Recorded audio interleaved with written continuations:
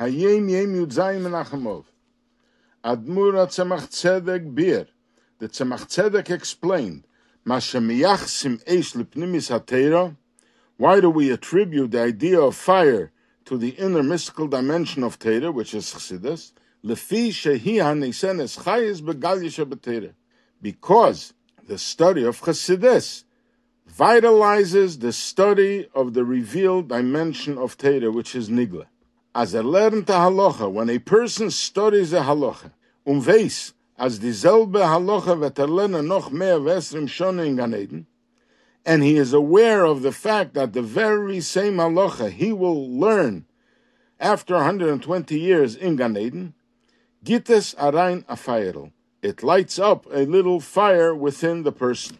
So this Hayom Yom is a continuation of yesterday's Hayom Yom, where we explained why the Baal Shem Tov had to travel to spread the teachings of Chassidus, and the explanation of the Alter Rebbe and the Mittler Rebbe that because the inner dimension of Torah is compared to fire, and fire people are afraid of, they stay away from it, therefore the Baal Shem Tov had to go and search out for the students to tell them about the inner dimension of Torah, and tell them that the fire that they're afraid of is actually a godly fire.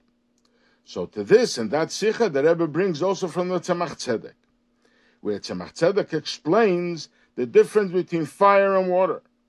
Fire is hot, of course, and water is cold. So the revealed part of Torah is water.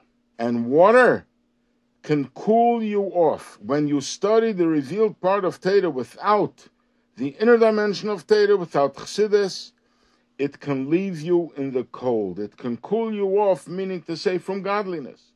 But when you learn Chassidus, which is fire, so the passion of Chassidus introduces a fire into the revealed dimension of Torah, and it burns away any potential that the revealed part of Torah will cool you off and keep you in the cold.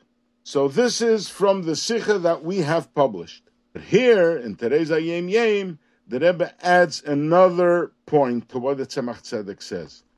That when you learn Chassidus, you realize that the Torah that you learn, the same Torah you're learning here in this world, you will also learn in Gan Eden.